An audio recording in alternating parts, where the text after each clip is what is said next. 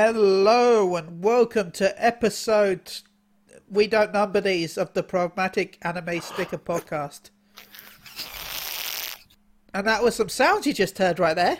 Sounds of sounds. So yeah, we're going to be covering quite a few things this week. Including my sounds. phone going off. Sounds are sure a thing. My phone going off.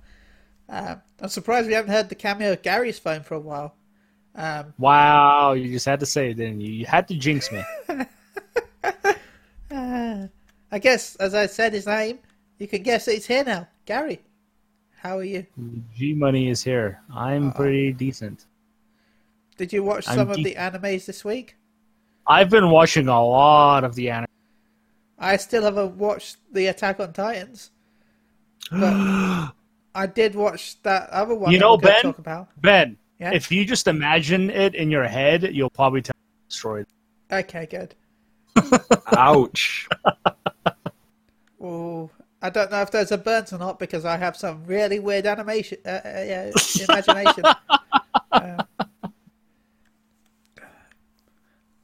So yeah, how was your week? It's been okay. I've been at work, and I got to watch a lot of anime. I guess I can tell you what it is, because I don't think you guys are going to watch it. I watched all of Tokyo Ghoul again. Okay. I watched the first two seasons, and I actually really enjoyed it. And then I got to the third season, and I did not like it at all, actually. Oh, wow. Yeah, they changed the art style. All the characters that you grew to enjoy in the first two seasons, all of a sudden, are not even in the show. They only appear in a couple episodes for some reason, even though they're main characters in the first two seasons. And yeah, it's I don't even know what's going on in the third season anymore. There's some random time skip, and the second season kind of ends on a cliffhanger. And this season doesn't really address the cliffhanger at all. So I'm hoping that going into the fourth and final season here in the fall, they'll address it. But yeah. Yeah, I got to watch that. So, along with some other stuff that I'm not going to discuss right now, because we got plenty to talk about. Yeah. Definitely I guess a lot. what we're talking about other animes, I've been watching a bit of Bleach recently just because of the new Bleach movie that's coming out. And with, Get caught back up again? yeah. Well, I watch certain fights that I like a lot. I like anything with Kenpachi because Kenpachi is my favorite, and Aizen because Aizen's the best. So yeah, I've been watching a bit of that again. Anyway, Klaus. Hi. How has your week been? I heard you had something to celebrate this week. Yeah, we last did. Last night, maybe. Yeah, last night. We had a bittersweet night last night. We celebrated the third anniversary of our podcast, Phoenix Down Radio, which is a Final Fantasy based Congratulations. podcast. Thank you. But we also had to say goodbye to our longtime host, Luna. She's going to be stepping away from the host's chair, and she's going to be focusing on herself, which I'm so proud of her for that. But it's always sad when you lose a voice on a podcast, especially 3 years into it. So she's not going to be on that at all? Not even... She may be a guest every once in a while when she has the time, but she's stepping away from the game as well, from Final Fantasy XIV, to focus on her real-life things, so... Fucking real life, always getting in the way. I know, right? But no, like I said, I'm very proud of her, and like I said, she's probably going to be joining us again once 5.0 comes out. So, it's not a permanent goodbye, but it is a goodbye for the better part of a year. So, we had that to go through. Still I'm sure suffering we can from... wrangle her in for the Christmas specials. Yeah. And like I said, she's going to be kind of like a producer behind the scene for us as well. That's good. Still suffering from internet issues. We finally determined that it's not my fault. Finally. It usually never is. I also find it this... funny that internet issues happen as he starts talking about internet issues. Right. So sorry about that, guys. Wow, Big Brother, just in your biz. Yeah. Right. Now, apparently there is some issues with the upstream in the town here. So they're hopefully trying to find where that's at and get that fixed as soon as possible so I can get back to a normal streaming Yay. and not robot all the time. So look forward to that. But yeah, otherwise watched a good amount of anime and played some Final Fantasy 14 and yeah, and worked way too freaking much. Work is doo-doo. Yes, it is. Well, you guys at least have a fun job to do. You can Well, Gary's play got video his games. thingy. Well, Gary has a real job too. Do have my thingy, yeah. Where he watched anime. Where I get to sit around and watch anime. Yep. Woo! That's how boring my job is. Hey, I wish I could watch anime at my job. You know, I sit around and I think how cool it is, and then I realize that, man, what happens when I run out of things to watch? It's called That'll the never internet. happen.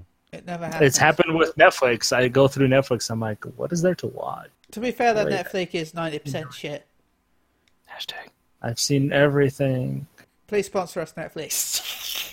Well, like I said, then you start working on Crunchyroll. Then you go to Funimation. Then you go to Verve. I'll be honest. I'll tell you now. I sent a email to Crunchyroll's affiliate program last week. Have you heard anything back yet? No, I haven't. I don't think the Senpai email's even sponsor active. us? I don't think the email's even active anymore. Oh, So- you didn't get a bounce back saying that this No. could not be delivered, did you? No, I don't. But the So- dreams. Anyway, They're still alive until they say go jump off a bridge. yeah. So Don't say that. Tim attempted that earlier. oh, Off yeah. a live. And I live right next to what used don't to be. do that, Tim.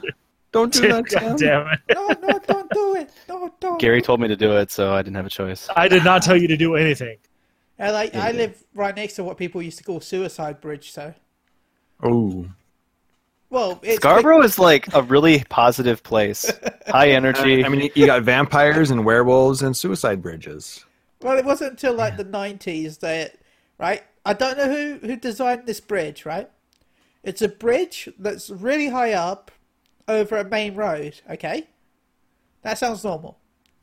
Now, what is the thing you put on the side of a bridge normally? A railing? A railing. Yeah, that's always a good idea, isn't it? On a high bridge over a main road, a railing is sometimes a good suggestion to put up. Sometimes. Sometimes. But they decided Hashtag. that they weren't going to do that with this bridge. That's So what they brilliant. put up instead? Just nothing? Nothing. So for the So they want to keep the population down, is what you're saying. so people would just Jesus, walk off. It's like a modern day modest proposal, really. Of course, And then- nowadays it has like fences that is stupidly high. So Well, maybe it was Darwinism at its finest.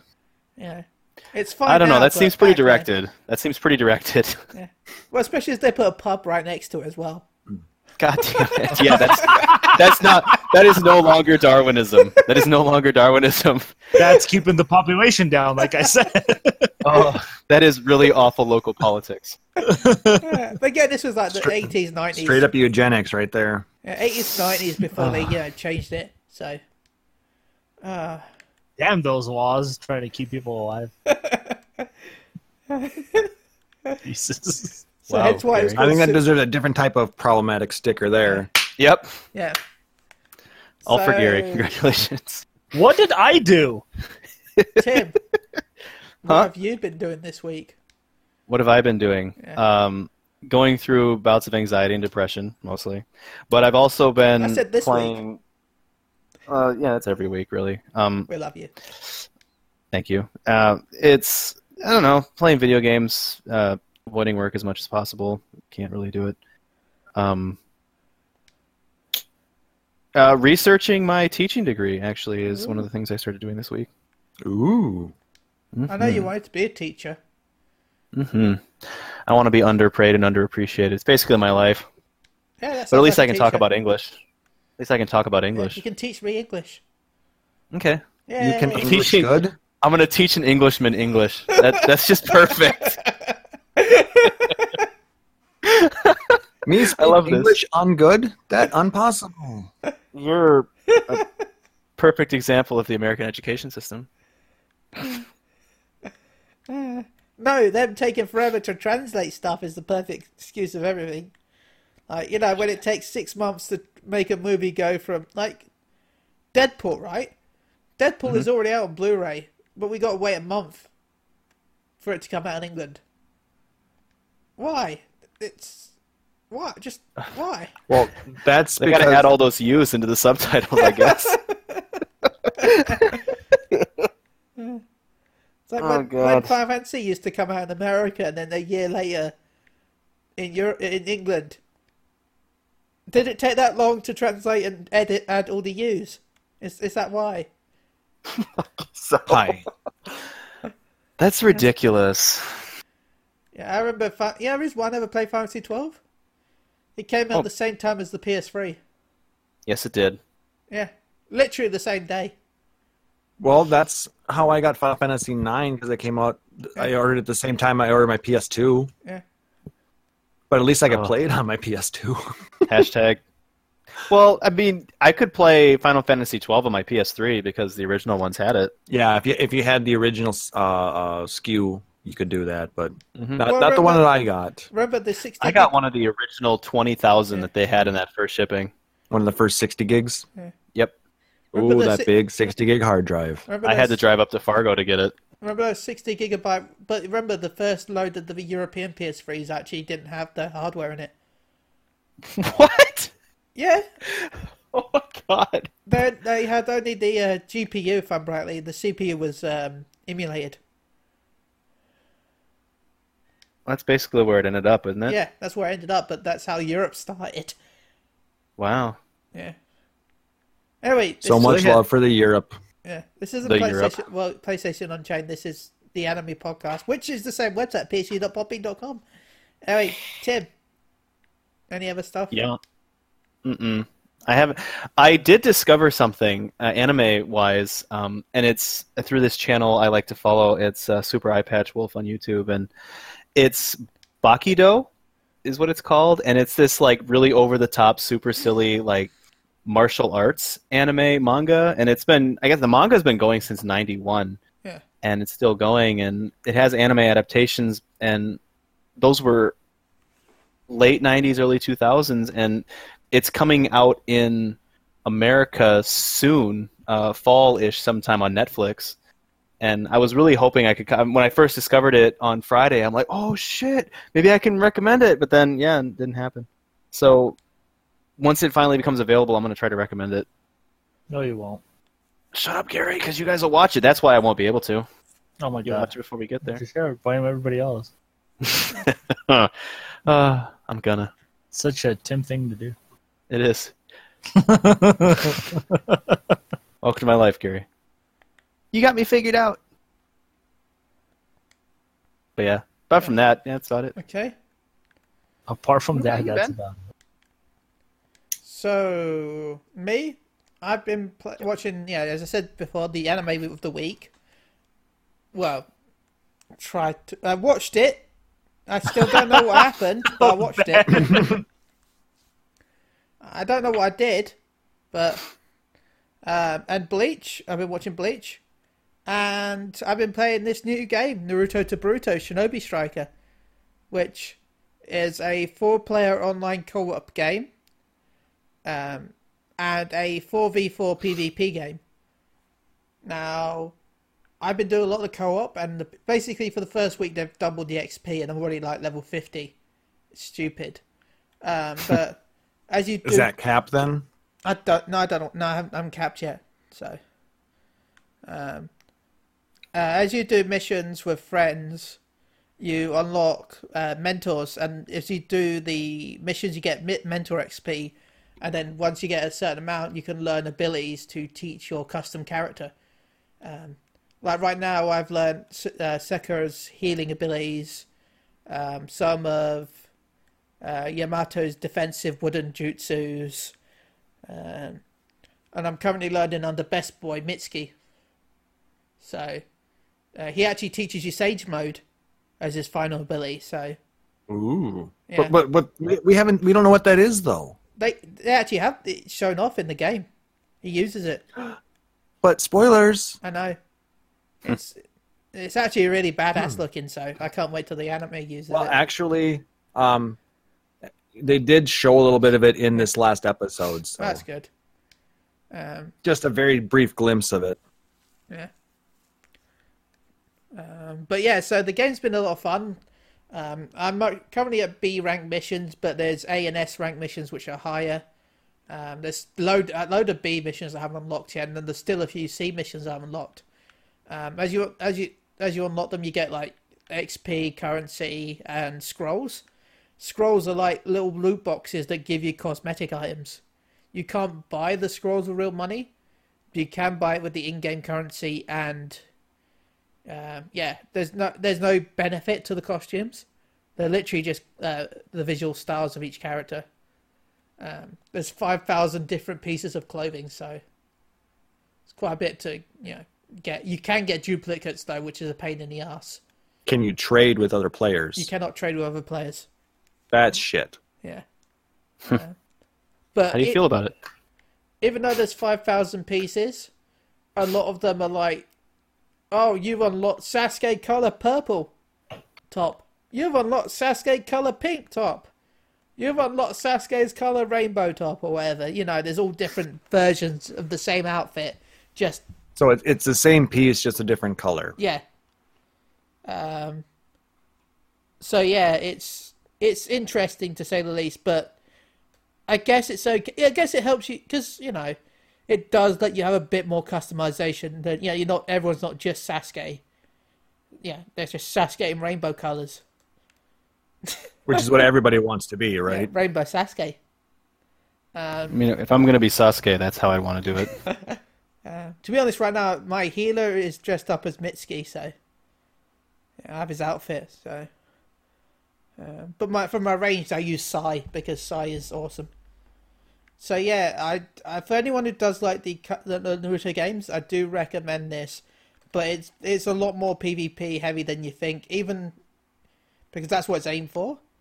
But it does have a decent-ish co-op mode. It's not groundbreaking. It's not best story. In fact, the whole point of it is the co-op is in like VR. So, What? Yeah, it's VR missions. So the co-op is VR, but Yeah. the normal gameplay is all PvP esports. Yeah, Something So, about Chili, are you going to create a team of everybody over in Scarborough and then just take over the Naruto x Boruto esports ring. gaming world? Yeah. No, what I I'll just do hope is the VR I'll- cords don't reach the bridge. Yeah. The thing is, though, I'm gonna have to call myself somewhere in Korea though, because Korea called themselves England. So, I get it. but yeah, I would definitely give this a good rating. About a 7 out of 10, I'd say. Because Pretty good. That's trash. Oh my god, Gary. it's good for Naruto fans. If you're not a Naruto fan, you're not gonna like it. I know that sounds stupid, but so many people go up, oh, it's bad, and I don't know who this person is. I'm like, well, why did you buy it? So yeah, 7 out of 10. Good game, decent. Once I've played some more, I'll be able to give a bit more in-depth review. But yeah, also you get to fight against like iconic bosses. So far, I've had to fight 8 Tails, 9 Tails, and Perfect Susano. So, no, the Perfect Susano fight was a bitch. So, yeah. And you're only on B rank missions. Yeah, Wow. Yeah. And you already had to fight Susanoo. yeah. Yeah, Tachi and Sasaki worked together to summon Perfect Susano. Yeah. Did you join in on the Revel? Oh, wrong Susanoo. Sorry. Perfect Susano. The Revelos. But yeah, so it's a good game, and if there's enough, I got the season pass for my version, so if they keep supporting it well, I can see it doing well. Like Xenoverse, Xenoverse 2 recently got a new DLC patch, which again I've been playing that a bit, which they added Baby Vegeta, which is not a Vegeta as a baby. It's, baby possessing Vegeta, or as he's called in Japan, thanks to Gary, BB, I think. Baby. Yes.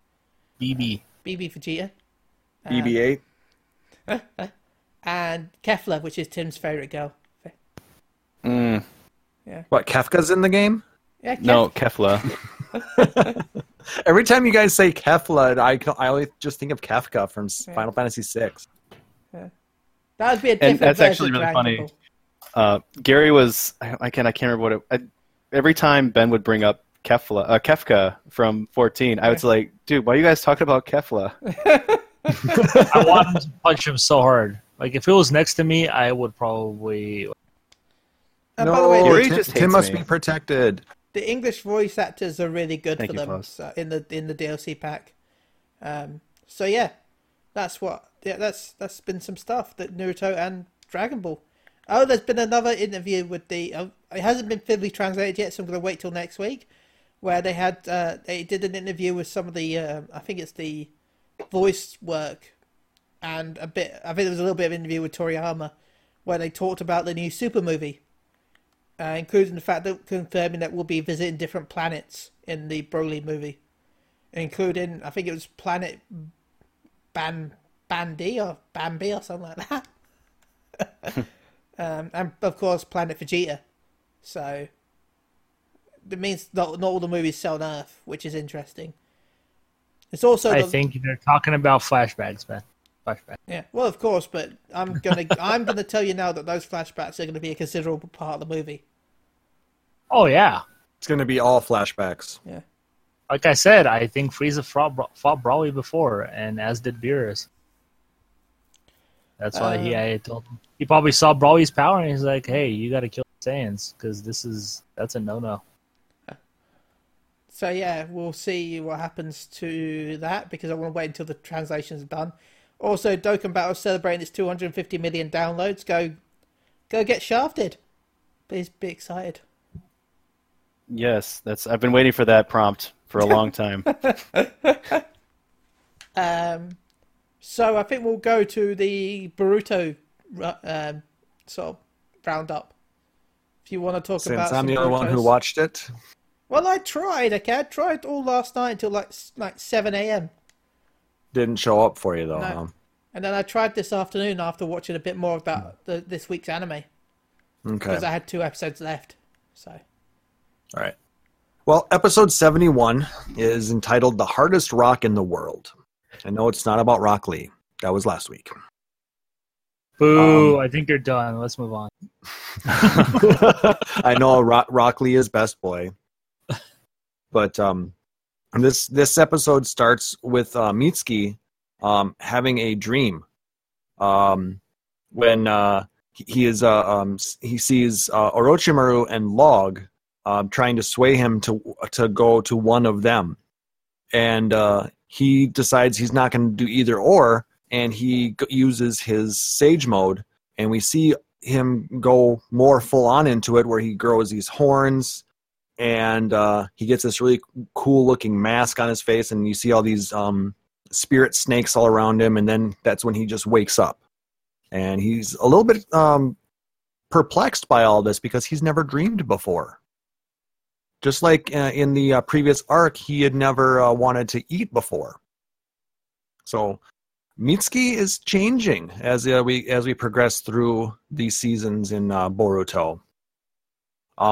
So he's talking with the rest of his team and Chocho at Thunderburger.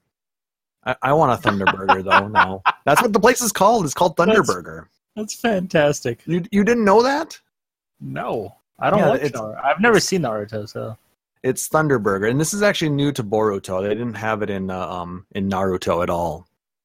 But he's telling his friends all about this. He's trying to figure out what he wants to order there, because he's never expressed any interest in getting anything there. So they're all like trying to figure out. Chocho's getting upset at him because he's taking too long to order, and she's hungry. And he ends up getting the same thing that Boruto gets. And so he's telling him about this dream, and Shikadai and Inojin decide to join them. And it's kind of funny because they're all commenting at Enogen because he's got a little baby chicken on his shoulder. And it's absolutely adorable. Looks like a baby chocobo, honestly. But Yes. so they ask why he's got a baby chick on his shoulder, and they tell him it's because they had just finished their mission to help out at a chicken farm, and he found this egg, and it hatched in his hands, and the baby chick imprinted on him that Enogen was its mama. So now the chick is inseparable. But where that comes into is it makes Mitsuki think that is what he's thinking something similar, is what he's being is he being forced to think the way he is because he's not sure about his origins or what his role really is. So he's starting to question himself. So that's how the first part of the show goes. After that, we go into into Naruto's offices because they decide to reconvene the 5 Kage and have another meeting with all that's been going on with the Otsutsuki clan and everything that's been happening with that. They actually bring in some of the former Kage as well because they're extremely concerned as to what the next step is going to be. So they've got trying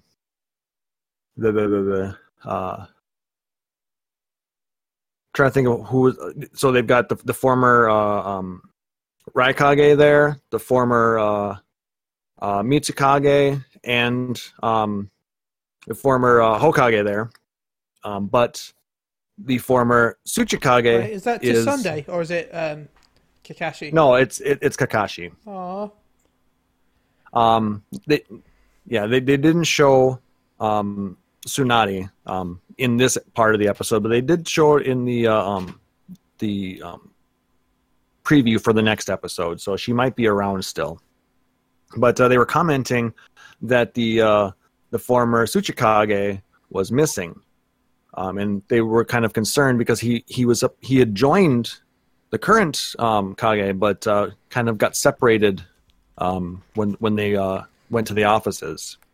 So they decided to have all of the different ninjas try and find him throughout the city.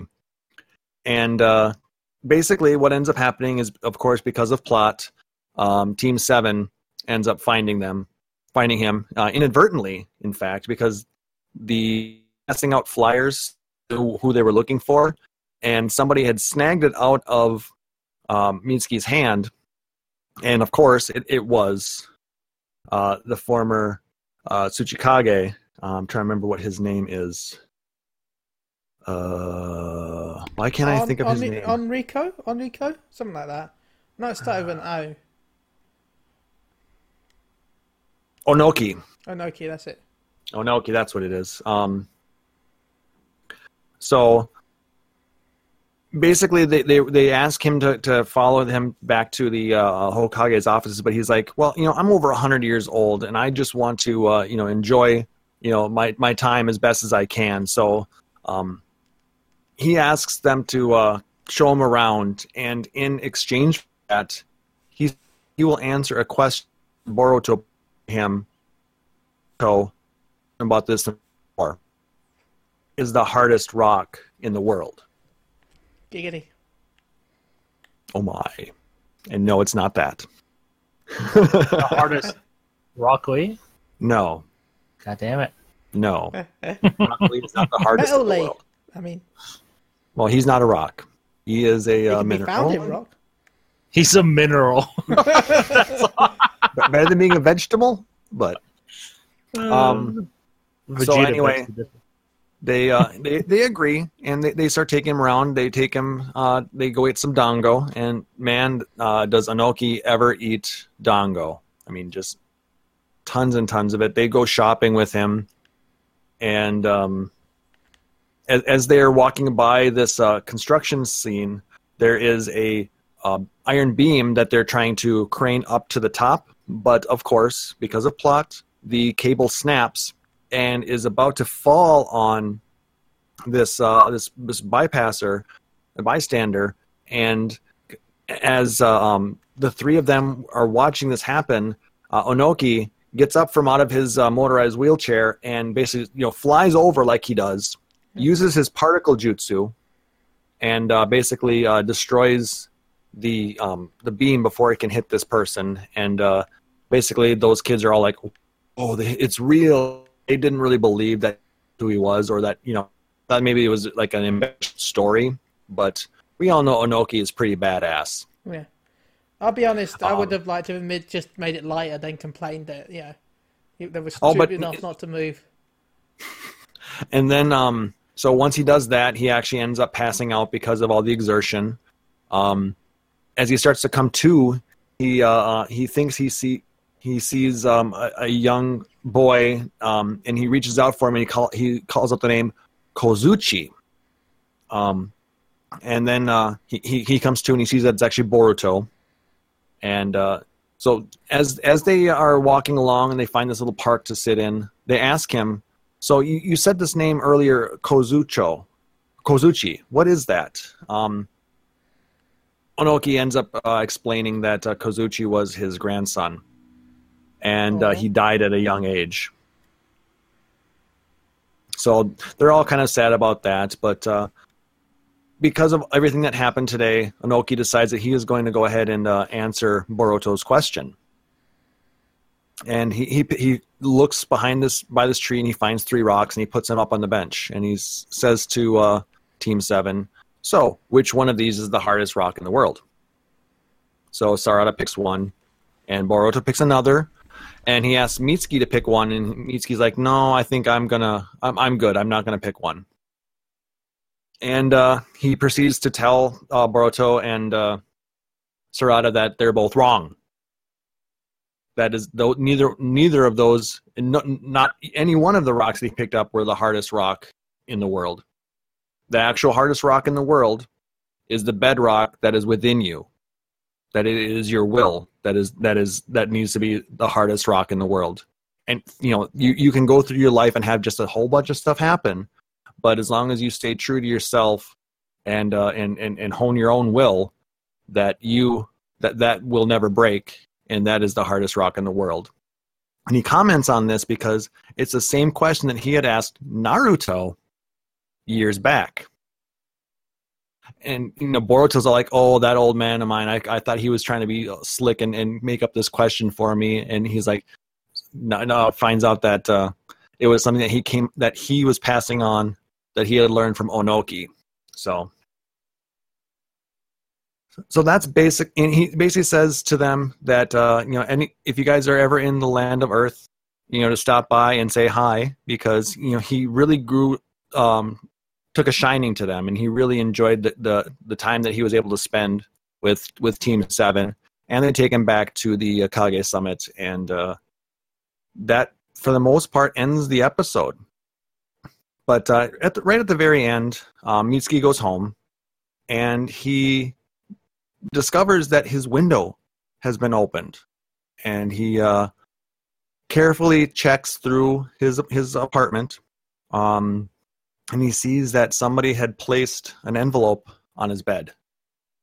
We don't get to see what the contents are, but we see that after he's read it, he he burns it after it's been read. And then at the very, very end of the episode, there are 2 shinobi who are sitting at guard duty at the border of the village who are attacked with a lightning-style jutsu. And that's where we end. So, like I said, I thought it was a cute episode because the interaction between Team 7 and the former Tsuchikage, it was just really cute seeing, an old man just, trying to have his way, didn't want to go through the boring meetings of, this day-to-day drudgery that he had to deal with when he was the Tsuchikage, and instead just enjoy his time and share his wisdom with the next generation. So, like I said, it was a cute episode. Filler that leads into the next storyline, potentially, because they were talking about their plans on what they need to do if more of the Otsuki clan decides to come and attack. They need to be ready for that. So yeah, that's that. Any questions on it? No, I can't wait to watch it. Yeah. The lead up to the next episode, it's called Mitsuki's Will. Yay! So it's going to be about Best Boy Mitsuki. Best Boy. It looks like he has decided to disappear and go on a journey to maybe find himself. They really didn't explain a lot, but it has to do with that letter that he read. But I'm not sure how much that has to do with the attack on the guards at the gate. Oh. If it was him that did it, if it was somebody else who was coming in, to kind of waylay this whole thing. So it's going to be interesting. That sounds good. I just wish there was somebody else I could have talked with this about, because I felt like I was just jabbering on the whole time. I enjoyed the jabbering, the jibber jabbers. The jib jabba? The jibber jabbers. All right. So, yeah, that was... Like I said, I thought it was a good follow-up episode to, to the Metal Lee episode we had last week. I think there needs to be more Metal Lee. I think there will be.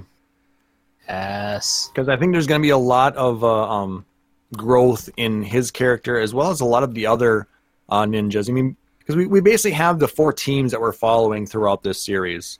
And then we get to see some of the behind the scenes with what's going on with Naruto and the rest of the leadership in the Hidden Leaf Village, as well as a lot of the other ninja villages around the Naruto world. The ninja world, I guess they call it. Sounds good. So, I guess we should go to My Hero next. Who watched My Hero? I liked this episode of My Hero, but I was actually kind of pissed off, too.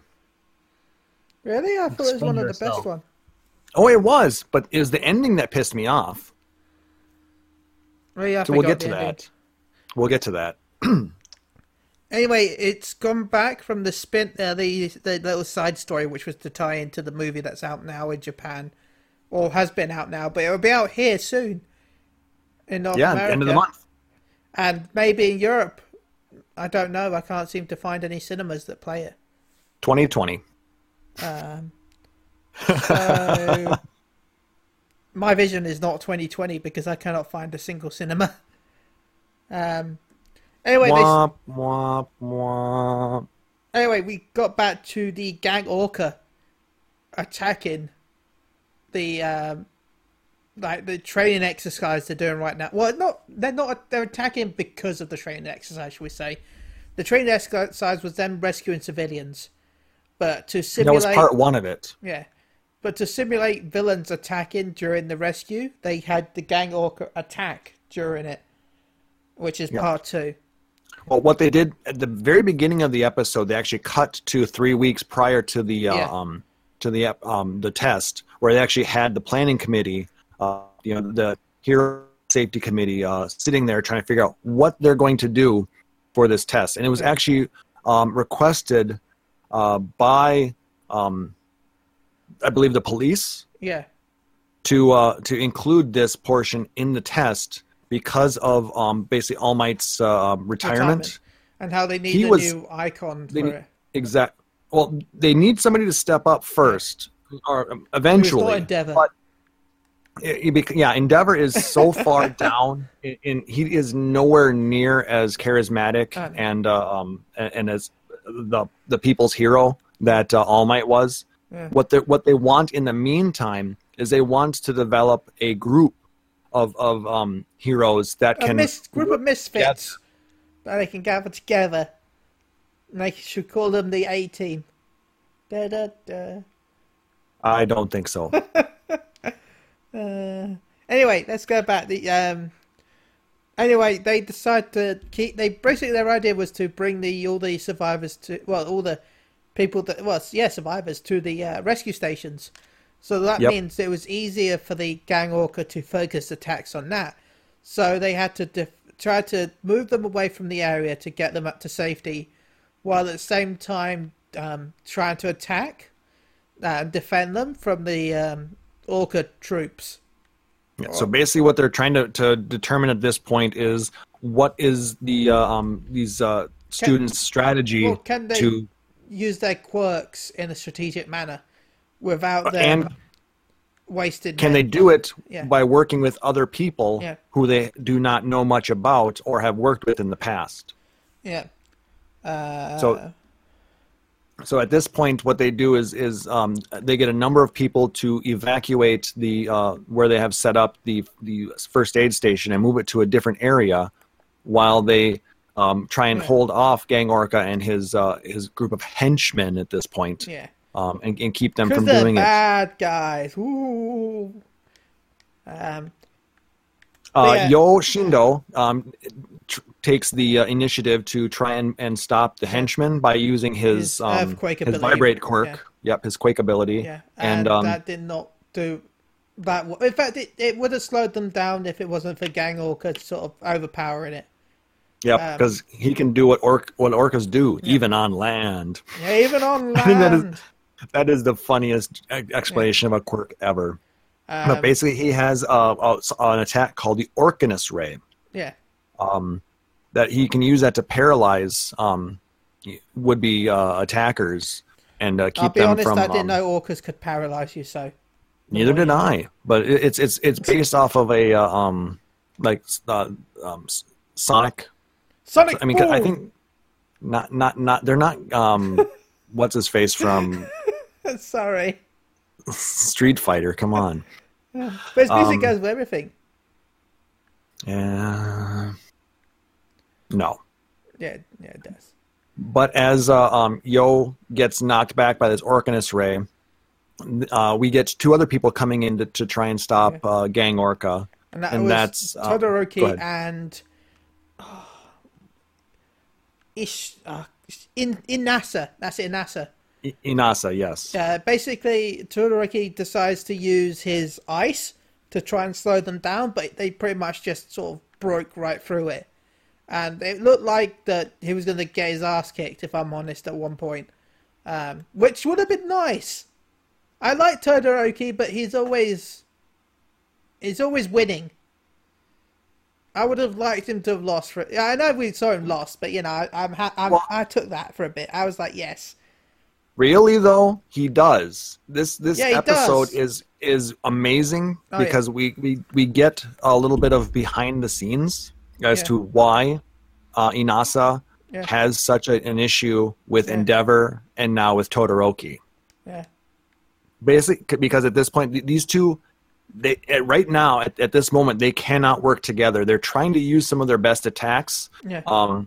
Todoroki tries to send a flame attack at he him. just blows it away. Well, he's not intending to do it, but it ends up screwing it up because the wind and the flame, they kind of work against each other, and it pushes it up. To be fair, you say he doesn't. I think he did a little bit. Just a little No, bit. they didn't. They're upset because they're both trying to take the lead on this, but they're not working together to connect their attacks. And what happens then is the henchmen come back and they have these weapons that basically shoot concrete. Yeah. And it hits Todoroki in the arm, basically not allowing him to utilize a lot of his attacks. And then then they also hit Inasa up in the air, which keeps him from being able to control his wind like he used to. And it knocks him down to the ground. Yeah. But yeah, they did pretty well after that, though, when they started working together. They made like a fire tornado, pretty much. Well, before that, they get into a flashback, like I was talking about earlier. They show that Inasa, it was just this, really excited kid who loved, different and amazing things, and he loved heroes because of how, how much that they did to help people and how amazing they were.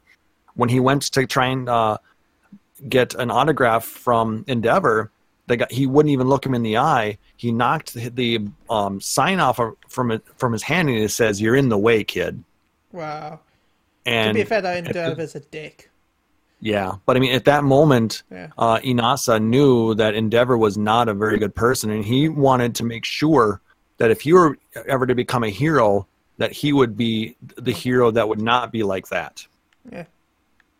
They then move forward to the test to get into UA Academy, where Inasa is there as well as and Todoroki is kind of just, he's focused on trying to get into the school because he wants to prove his dad wrong. Yeah.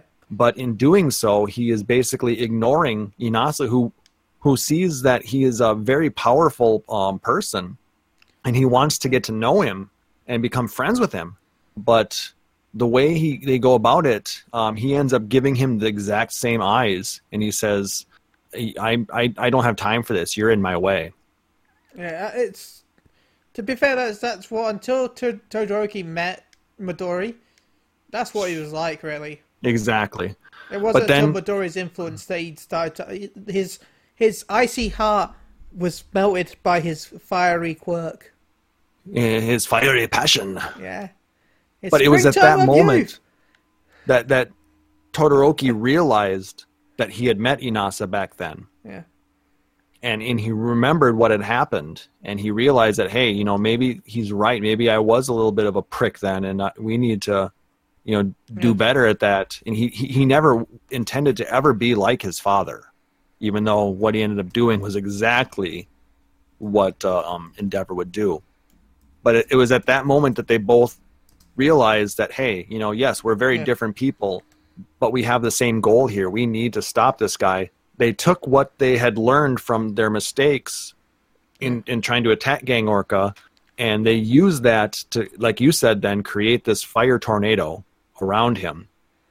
And at this point, I thought it was amazing what Todoroki did, because he had been working really hard to engage both the fire and the cold at the exact same time. That's one of his training he was doing during the little arc beforehand, where they, during the summer arc, where they were, pushing their quirks to the limits.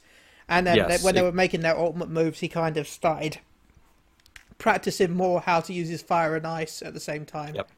He was having difficulty doing it while moving, but because he was basically immobile, because they were knocked to the ground and hit with that that concrete, he was able to engage both quirks at the same time. Oh, we also missed the scene, I think it was before that, where they went to a gauge and it got pushed away and it nearly hit the other student. So Midori saved him. Oh yeah, that was another part. Yeah, because when they tried to do the fire and the wind at the same time, it ended up knocking it over Midori's and almost... No. Just no. Stop it. What are you guys doing? Yeah. So, and that's, I think, when we got the cutscene, the flashback. Thank you for bringing it up, because I did almost forget about it. Because they kept going to that. You'd hear Midori in the background. Yeah. What are you guys doing? Yeah. In fact, later on, Midori helps Gang Orca's like, oh, they're paralyzed on the floor, and Midori just jumps in and smashes his arm. Yep. And it's at that moment that the test ends. Yeah. Because they talk about through this whole bit what the test entails is basically they need to hold off the villains attacking while they get all of the HUC members saved. And as soon as the last member is saved, the test ends. Yeah. So and we also got to see Tsuyu come in with her she comes in with a camouflage ability, and then she knocks Gang Orca away as well with her tongue. Or no, it was some of the henchmen. Yeah. And a few others come in to help out, because it was it was really well done. So then they all change. They go back into the ante room, and then they are about to announce. They tell everybody what the scoring was. Everybody starts at 100 points. And based on their performance, they had to, if they made mistakes or they did something wrong, they would get points deducted by the HUC members, as well as all of the people who were proctoring this exam. There were 100 people watching this exam, and each of the participants had one person that was scoring them.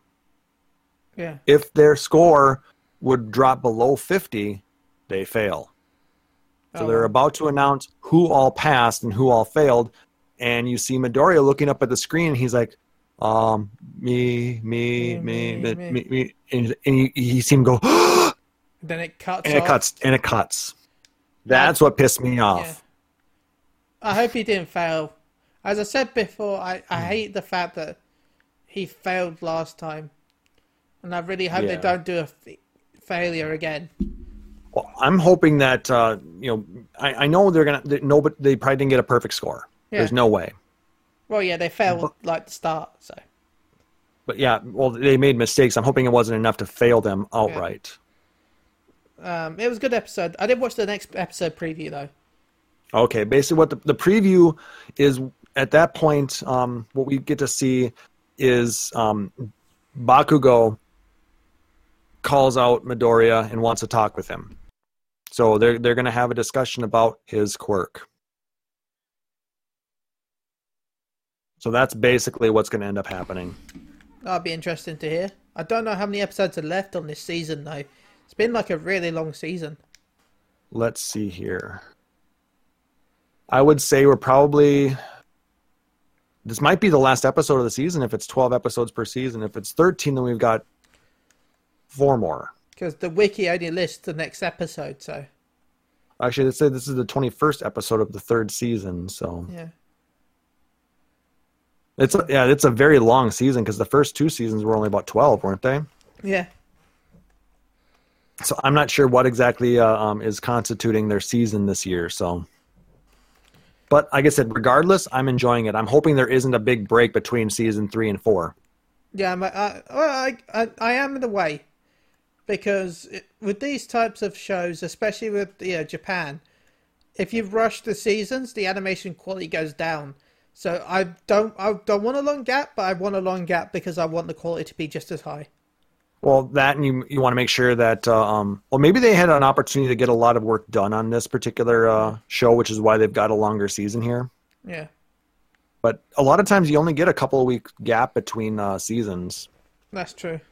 It all depends on the animation studio, how big it is, how much of it relies on computers, and how much of it is hand drawn. Yeah. There's a number of factors, and how many animators they actually have working on each episode. But like I said, I like this arc. I'm hoping that we get a good closure to it on next week's episode. And like I said, I want to see more and more of this. I love the growth we're starting to see with these students,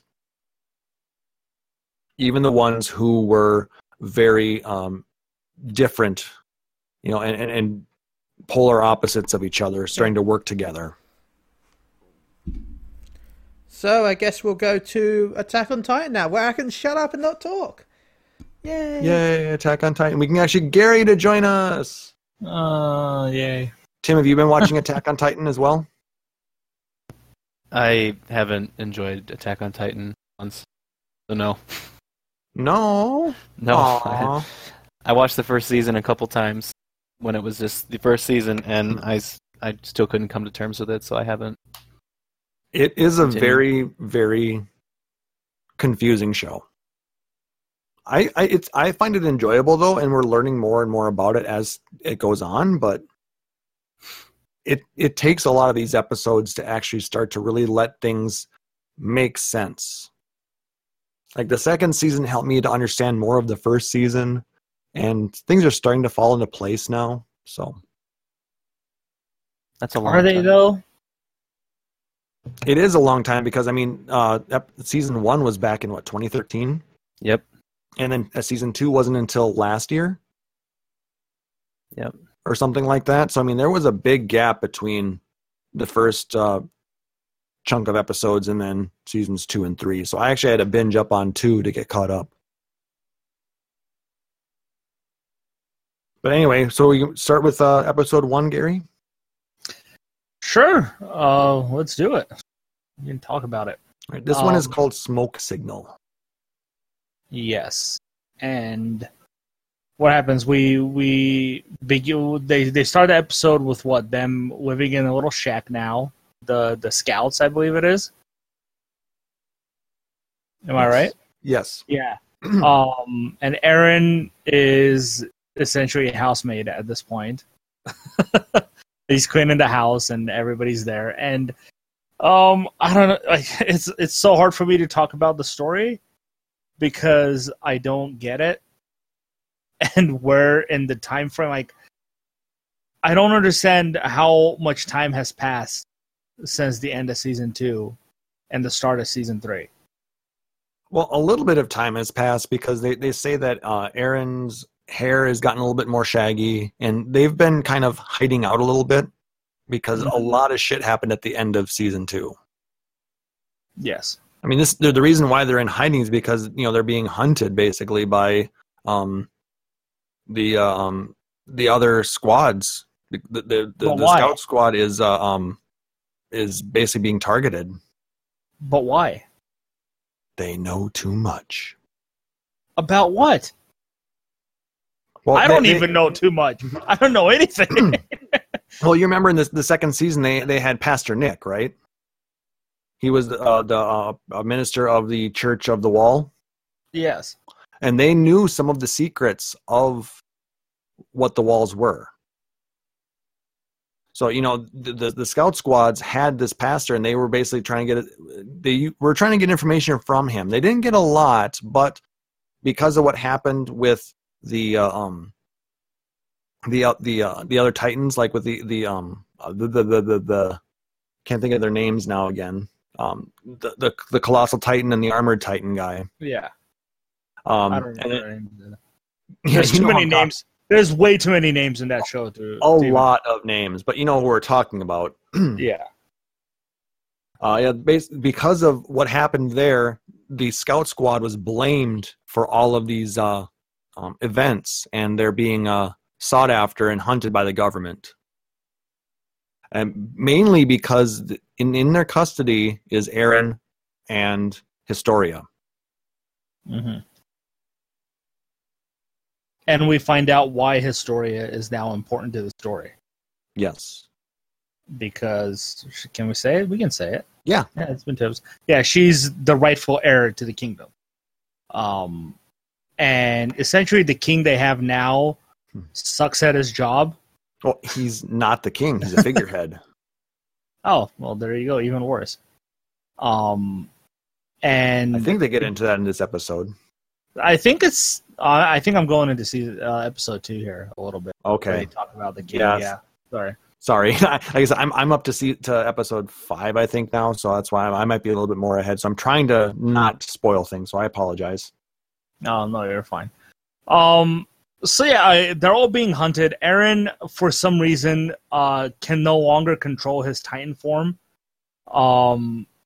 Every time he's transforming incomplete, and they can't figure out why. And I guess he can't figure it out either. I've also noticed his attitude is completely different now. He's no longer this hot-headed character that he was. He's kind of become a sissy now. Correct me if I'm wrong. That's what I've noticed, and that might be affecting why he's not able to transform.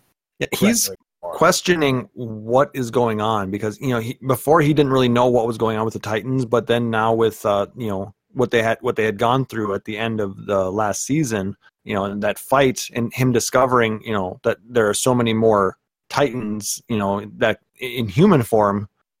And he's starting to question his self and what he's doing there, and why he is which side is he supposed to be on? He doesn't know what's going on right now. There's a lot of questions in his head. But yeah, he is definitely losing control of his ability to transform. And I think when he did that scream, I think that kind of shook him a bit as well. The fact that he was controlling other Titans with that. Mm-hmm. Yeah, and they're essentially trying to train him at this point in order to use this ability that he's discovered he has. Yep. Well, they want him to be able to use the Titan hardening ability to be able to fill in gaps in the wall, because they discovered that the wall is made of Titans. Mm-hmm. And see, that's the one thing that bothered me, is that happened so early on in the second season, and then the second half of that season, you pretty much kind of forget that whole thing, because the second half is essentially them fighting on top of the wall and all the stuff that happens afterwards. So I completely forgot about the whole wall situation and the pastor. And when I started season 3, I'm like, who the fuck is this pastor? Why do I even care about this guy? And I thank you for reminding me now. Like you said it, and it clicked right away. But yeah, it's there's just this big gap between that part of the story and what happened with the fighting and stuff, and with the Titans. But yeah, so the pastor, they find out, was murdered. They say it was just some random killing in the house, but then they discovered that it was actually what are they called? They're pretty much like the town guard or something like that. Yeah, the military police. Yes, that they killed him and they tortured the first interior squad of the military police. Mm-hmm. Yeah, so they tortured him and they killed him, trying to get information about scouts and what they know about the wall conspiracy thing going.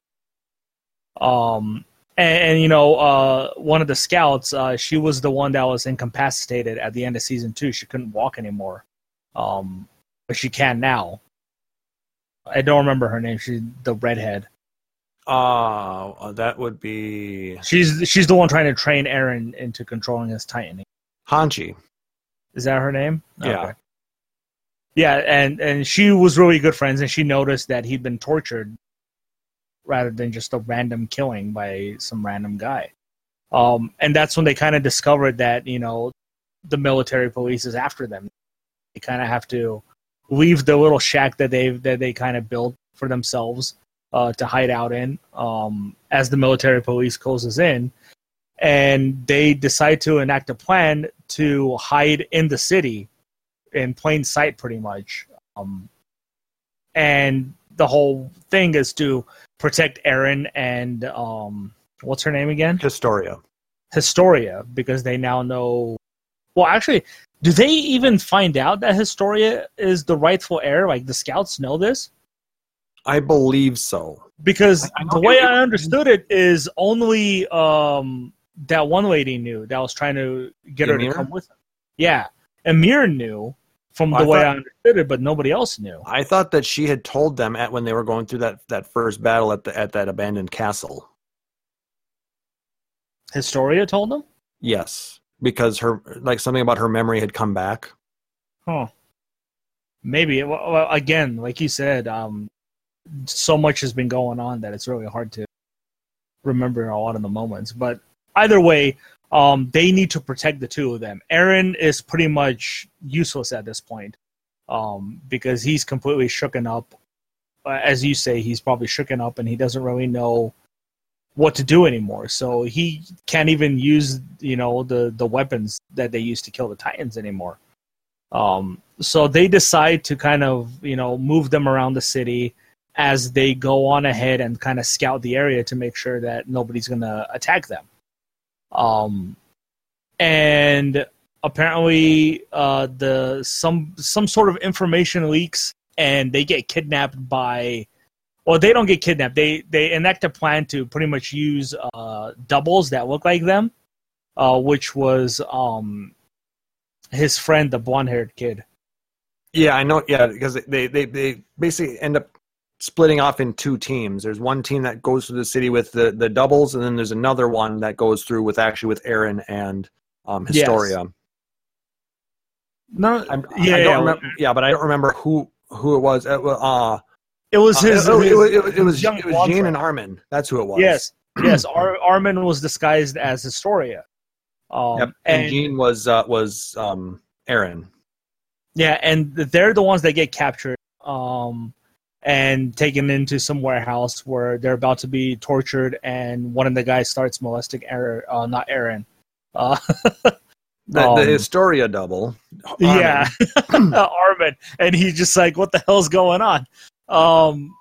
And, and the other scouts, they kind of go in, they capture them with the other girl, that Aaron's best friend, the chick. See what I mean? All these names. So I can't many names. I'm comprehend it. Anyway, it's the three of them. Like, they're the three best friends, Aaron and those two. Mikasa. Anyway, Mikasa, yeah. So they pretty much captured these guys who kidnapped them, and they kind of they don't start interrogating them. They kind of leave them there, tied up, and they kind of start watching the wagon that Aaron and Historia are in to make sure that it doesn't get ambushed. And turns out that they knew exactly where they were, and they pretty much get attacked by this, I guess, secret group of assassins, pretty much, that I like to think of them, where they kind of move around the same as the scouts do, but instead of the swords, they have these big-ass shotgun cannons that they use, which I think are kind of way more effective than their swords are. Well, as they're anti-personnel weapons, and they're not anti-Titan weapons. But they do some serious damage. They like bulls and walls, take out buildings. Yep, but they also take out a good number of Levi's scout squad. Yes, so the bodies just start dropping left and right. And one of the leader of this group is someone that, what's his name? The leader of the scouts? It's somebody Levi knows. Yeah, he used to be, I guess, roommates with him, and he's essentially the psycho serial killer. Kenny the Ripper. Yeah, that they were hunting for a long time, and now apparently he works for the people that were hunting him as this crazy assassin. Yeah, so they just start massacring a lot of the scouts. And we get this crazy chase scene where Aaron and Historia are trying to get away in this wagon while being pursued by these assassins, while the Ripper is doing battle with Levi? Yes. Yeah, and Levi is kind of able to kind of hold his own against him, even though he has close-range weapons. Like, he's able to throw his weapons at him. He's able to dodge a lot of his shots and stuff like that. So he's clearly showing why he's a badass, finally. I've always wanted to see why he's so good, and we saw glimpses of it when he fought Titans and stuff, but now I see personally why he's such a high-ranking member of the team. Yeah. He's really good at maneuvering with things. So much action in this episode. It a lot of stuff happens here, and it brought up a lot more questions. Why is this elite military unit, basically doing urban warfare at this point? Why are they the ones who are going after all of this? Yeah, and why are they employing a serial killer? Yeah, and again, it just continues to raise questions before we get answers to other questions we have. Like, why are these people essentially killing the people that are standing against the Titans from destroying the city? You're wiping them out, and then what are you going to do when the Titans come? It's almost as if they're trying to tell me at this point that whoever's in charge of the city, the big official guys, can already either control the Titans or know what the Titans are doing. They seem, to me, I feel like they have some sort of in with the Titans. Either one of them is the big ape Titan, and they just know what to do and how to stop the Titans at this point. Thus, they don't care about wiping out the one thing standing in the way of the Titans and destroying the cities, which is essentially the scouts. Yep. And this kind of leads into the next episode then, called Pain. Yes. Oh, the Naruto crossover I've been waiting for.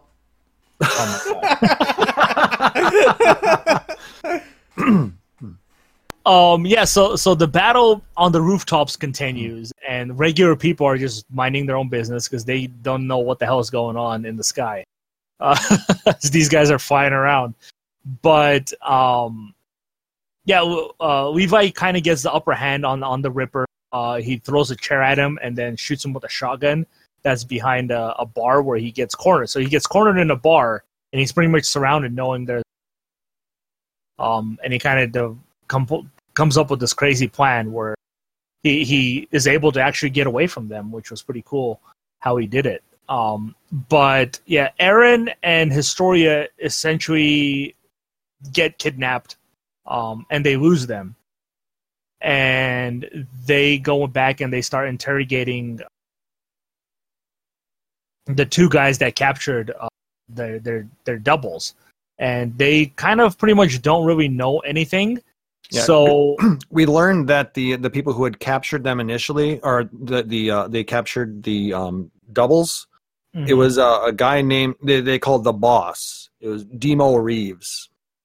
He's a businessman in the city, and basically Levi talks with him, and he convinces him that what we're doing here is actually in the best interest for humanity.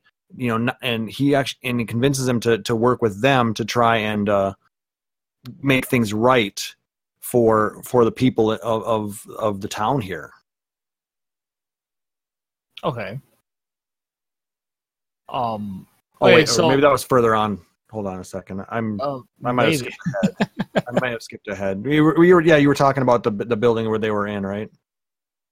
A lot of stuff happens here. Yeah, the warehouse where they left them there. But they essentially start torturing them, and they believe that they admit that they tortured the priest, and they believe they're doing it for the right reasons. Okay, I know what part you're talking about now. You're talking about where they captured, I believe it's the two of the squad members, Ralph and Sanas. Yes. Yeah, because Levi and Hange were torturing. Sanas is the captain, I believe, or the higher ranked of the two. Mm-hmm. And I mean, the torture scene was actually a little bit. They didn't show a lot of it, but it was pretty brutal sounding, even what they were doing to him, and it seemed like Hange was really enjoying herself a little too much, or made it seem like she was.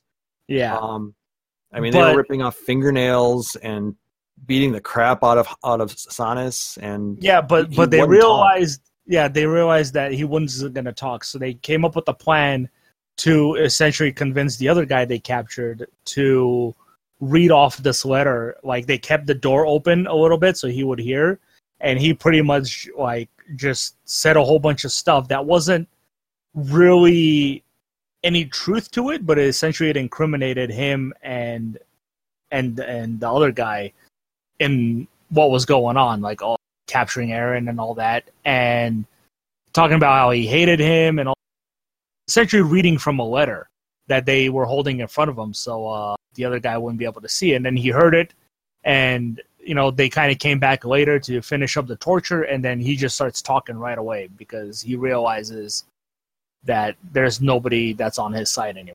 So what's the point?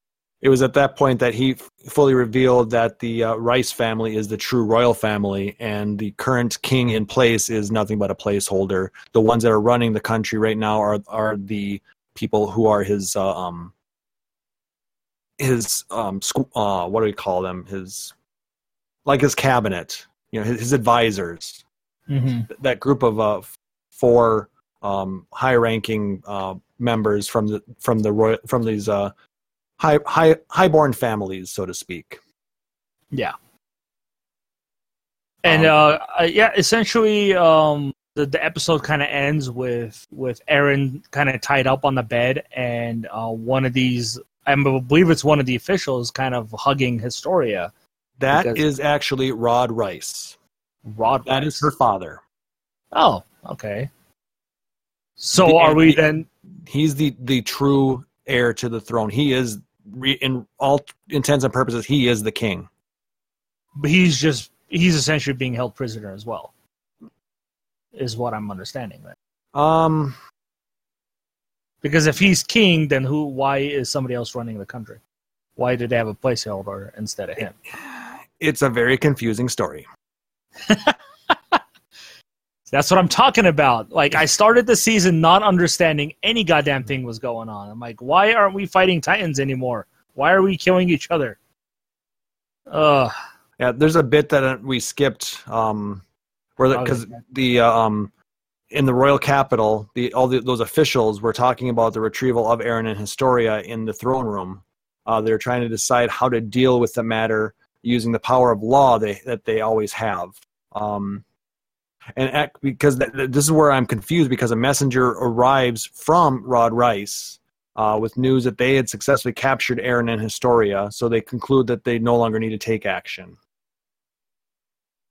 So that they basically they were going to send that first squad of military police out, to find them again, but they no longer believe that they need to. Okay. Yeah, that was a bit that happened, towards the beginning of the episode, I think. Yeah, shortly after the bar episode, the bar portion. Okay. And yeah, because at that point we see the wagon go through those doors, and we thought that they had gotten away, and that Eren and Historia were safe, but that's when we learned that they had actually been captured. Mm-hmm. So much that happens, and like I said, I'm a few episodes ahead, so I'm trying to go back and recall everything that's happening. Thank God for fandom Wikipedias, right? Yeah. Like seriously, and it's been very helpful. So shout out to the Attack on Titan Wikia for helping to realize what's going on here. Yeah, but yeah, sorry about the name stuff too, because there's so many freaking characters in that show. There's probably like 30 characters at this point that we have to know. Yeah, it gets really hard.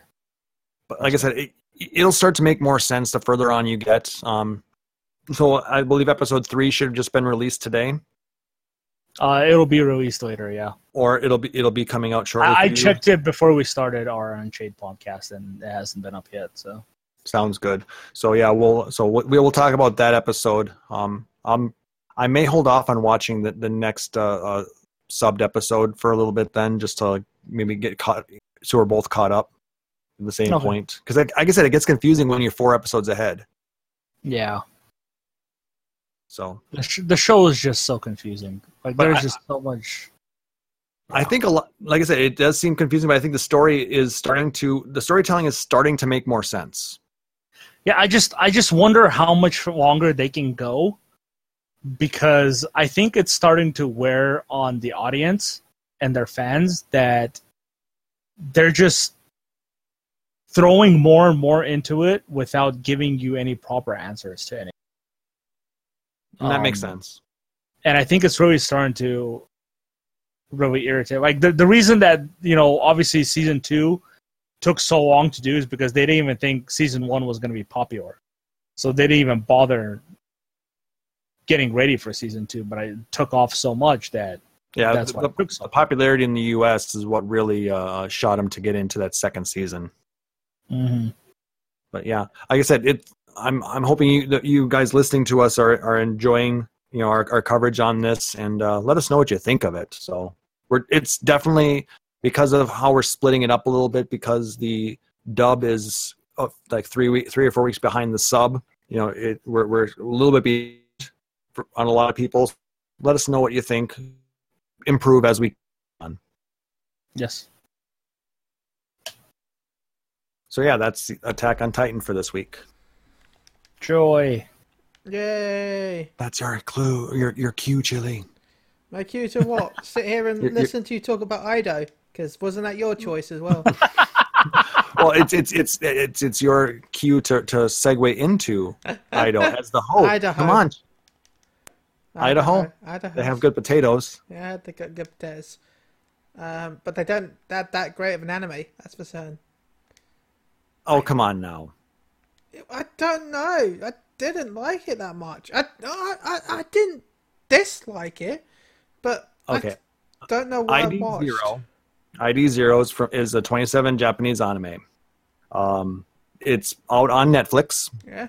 And like I said, there were 12 episodes. Yeah. The basic plot of it, is before we get into our discussion, who loses his memories, who is a mining robot that mind stuff. Like I said, based in the distant future, the discovery of a new mineral, Orachalt, has allowed humanity to expand beyond their solar system. On the constant lookout for Orachalt, humanity has developed eye machines, robots that can operate in extreme environments. Eye machines function by transferring the human pilot's consciousness into the robot's operating system. In that sense, the human becomes the machine. Yeah. And Kind of I'm sure I remembered that in some other... Well, to be fair, it's a standard thing in a lot of animes. But yeah. Well, in a lot of the robot animes, though, the human is a pilot inside the robot. That's true, and this is a...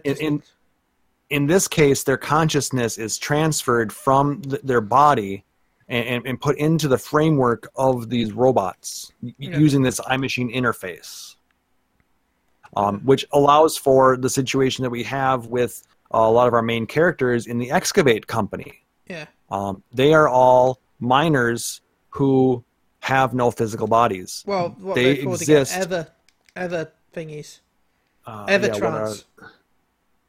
Evertrances. Because they don't have a body anymore. They're just... Evertrancers, correct. See, I watched. I paid attention. Yeah, their consciousness permanently resides within the iMachine. And most of the crew, with the exception of the captain's daughter, are Evertrancers. And it's actually, to be an Evertrancer is actually considered to be illegal and against the morals of humanity, because unethical, basically, within society. Basically, it's a way to live forever, and that's not really a good idea. Well, as long as the robot survives. Yeah. Well, even then, technically, you could, I don't understand why they don't have a backup on the computer system that they can't just, download because into another body. The human consciousness is a very complex thing. I guess. So basically, but a machine can house it. If a machine can house it, I don't know if that really is a good. If a machine can house it in one thing, how can it not? Maybe they can't copy it properly. I don't know. Plot hole. Plot Why armor. not just project it? Plot armor. It's not good enough. So basically, in the first episode, we're introduced to the, I suppose we can call her the protagonist, Maya Mikuri. She is an astrogeology student working with a Planetary Alliance Academy excavation team. The bad guys! Kind of. Not really. Not really. None of them are that bad. They're just averagely evil. Well, with the exception of a couple of people, they're really bad. I don't think I saw anyone that was that bad, really. Greedy, baby. Immoral. But not the basically, worst. She's working in space at this excavation site for the university, that academy that she's a student at, and basically they are assaulted. Yeah. No, they're not assaulted. There's an explosion at the mining site because this Orachalt is extremely volatile, especially in larger quantities. You have to be very careful when trying to extract it from these asteroids. Don't touch where wet. Yes, and don't feed after midnight. I'll bring that up now again, as always. I hate that sentence. Don't feed it after midnight? What time zone? Does it have an inbuilt time zone? Does it go BST. Is it? Yeah, well, that is the Beastmaster time zone. Exactly. But anyway, Maya's iMachine was blasted into space. But the rest of the Academy team escaped, taking her body with her. I'll take my body with her. Wait, what? Oh my god. Continue.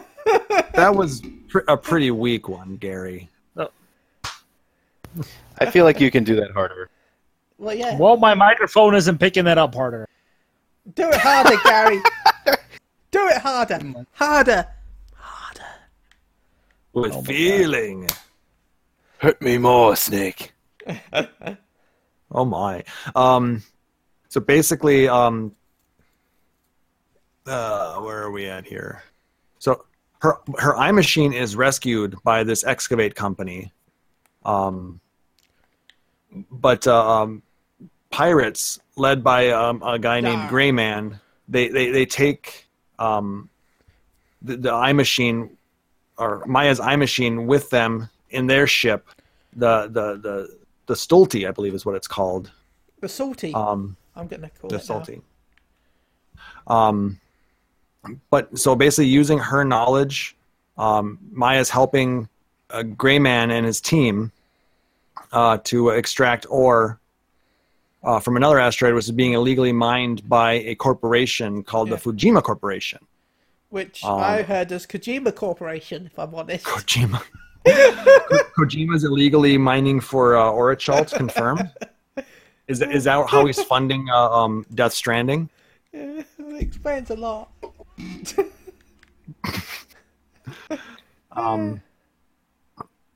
Anyway, they're stopped by the Planet Federation's 7th Cosmic Fleet. Yeah. Well, that's after they talk about how the higher ups must have sold the details because there was no way for them to know how to do it without the plans that the thingy person had thought of. That's true. And at that point, the excavation team retreats, and they're able to retrieve Maya's MT unit because it had been abandoned by the Academy's ship. They'd done fucked off. Nice, right? I mean, how nice is it of them to dump her body because they didn't retrieve her eye machine? Well, to be fair, at least they dumped it. They didn't just bring it with them. But they found it, and they were able to retrieve it and get her back into her body. I must have missed that part, so I'm happy I've worked out how they got that. Because I had no idea how they got that. I'm like, oh no, you can never go back into your body. Your body's gone to the farthest pieces of space. 10 seconds later, I'm in my body. What the fuck? Is this a flashback? I literally thought it was a flashback until they actually showed the actual pirates. Yar. Again, plot armor. Plot no jutsu. So basically, at this point, like I said, we learn about the information has been sold to this Fujima corporation, and unfortunately for our heroine, she gets blamed for it. So now she has to. She ends up working with the excavation company in order to find out a way to clear her name, and they get into a lot of interesting situations, right? That they do. Like I said, I watched this a while ago. I didn't get a chance to rewatch it this week, unfortunately. But from what I remember, like I said, there was a lot that happened in this anime. It raised a lot of ethical questions about the idea of taking the human consciousness and putting it into an artificial construct like a robot, like they do in this. Yeah. So I mean, I thought that part was interesting. Are you human? Are you alive? Are you alive or human? Well, a lot of this going around centers around one of the members of the excavation company, and that's Ito. There's not a lot known about him. Who would have thought the anime show called Ito would be about Ito? Well, it's actually called ID0. Really? I read it as Ito. Well, you kind of read about it when they talk about this character named Ito. Yeah. But he doesn't recall much about his past, just that he has always been in one of these eye machines. And he can't get out. He said he's tried, but he doesn't have a body to go. He's essentially living in the program. And the others had lost their bodies, I believe, in accidents or things like that. Like the Captain Grayman. Mm-hmm. And some of the others that work for them. I think so. I'm not sure. I'm just checking all this out. Claire is Grayman's daughter. Yeah, Rick was a racer. Yes, and he no longer has a body. Yeah, because he had his eye machine is basically like has like a jet configuration, so it goes really fast. And he still wants to race. Yeah, he always wants to race, but it's I believe he is actually a his consciousness, and this brings up something Tim had talked about. It actually ends up being a copy that was made because his original was lost in his car, or when he died, or something like that. So his it's a copy that's in this particular eye machine. So they can copy it. Yeah. Apparently they can, but apparently they die if the robot dies. Well, if there's nothing to power the consciousness is stored, then if there isn't a copy, I don't know. No, if they're not able to transfer their consciousness to another machine or another, I guess, clone, then they'll die. Yeah, because there's a lot of talk about. Why can't there be like a database of stories? But like how it was in Nier, where when you died, you just got it re-uploaded to a new body. Yes. Well, Exactly. they do some of that as well. Talk about that later on. The other people within the show, like was it Adams Forte Chevalier, everybody's favorite gold mask wearing douchebag. I mean, he's just kind of a messed up, cocky motherfucker. Yeah. Because his body is actually a clone of a man named Kane Arisugawa, who is the father of eye machines. He invented them. Yes. He invented it. Can I just say one thing? Yes. I got really when they continued to call him by his full name. Yeah, I was like, who the hell is he? Every time they said his name, they had to say the whole thing. Adams Forte Chevalier? No, Kane Arisugawa. Oh, Kane Arisugawa. Like, pick they just one. would say Kane or Arisugawa. Yeah, they had to say the whole thing, and I just got so irritated. They should have called him Kane Arisugawa. They should have just called him Kane Forebreaker. Kane would have loved that. But also, I found it funny. I was like, I even said this in real life. I don't know why, because I'm weird as fuck. You know that scene where they're the woman that joins the crew, from the trade. Maya. You know where they're in the speed robot guy and she were in like the Ava space, and he's like telling her his backstory. I'm like, so kind of like a Ghost in the Shell, really. Wink, wink. He's like, my body's dead, but I'm like a spirit living in this robot. It's like some sort of ghost, maybe, in a shell. Parts of it, there are a lot of similarities, yes. In fact, I said that out loud, so if anyone listened outside, it would have been weird. I'm like, yeah, like a ghost in a shell. What the fuck? Thank God I live alone. That's why I live alone. So you can say weird things to yourself? Yes. But we learn a lot of really weird things about this Orachalt that humanity has basically become dependent upon to expand its reach within the galaxy. There are these planets called, what are they called again? Where did it go? Damn it. I'm having to, like I said, thank you Wikipedia for the information, but it's so spread apart. This is where the show completely lost me. With the space lady that lived in the crystals that had magic powers because the planet Rajiv. That's what I was talking about. Yeah.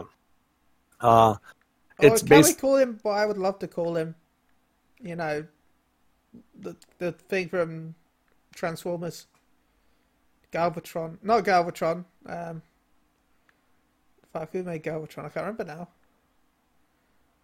Either way, it's from Transformers. It would eat. I think planets. I know what you're talking. Yeah, I think I know what you're talking about.